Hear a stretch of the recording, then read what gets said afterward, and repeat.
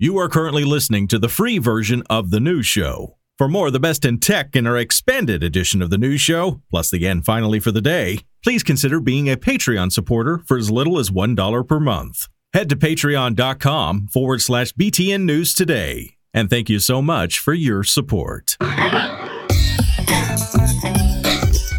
It's time for your Friday installment of the BTN News Show. It's the 4th of August, 2023. Here comes the best in tech that's been going on, and we'll get you caught up on it in about 5 minutes.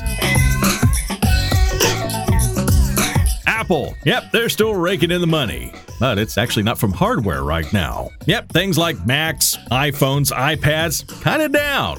In fact, they've been slumping for the last 2 quarters. But according to Apple, these are just minor blimps, which is probably true because they're raking in absurd amounts of money still. Where, you say? Well, things like iCloud plans, Apple Music, Apple Care, the App Store. Yeah, that 30% really paying off, isn't it? In fact, it's hit an all-time high of $21.2 billion. Overall, there's been revenues of $81.8 billion. This was all part of that Apple holding call with Tim Cook at the helm, letting all the investors know just how rich Apple really is.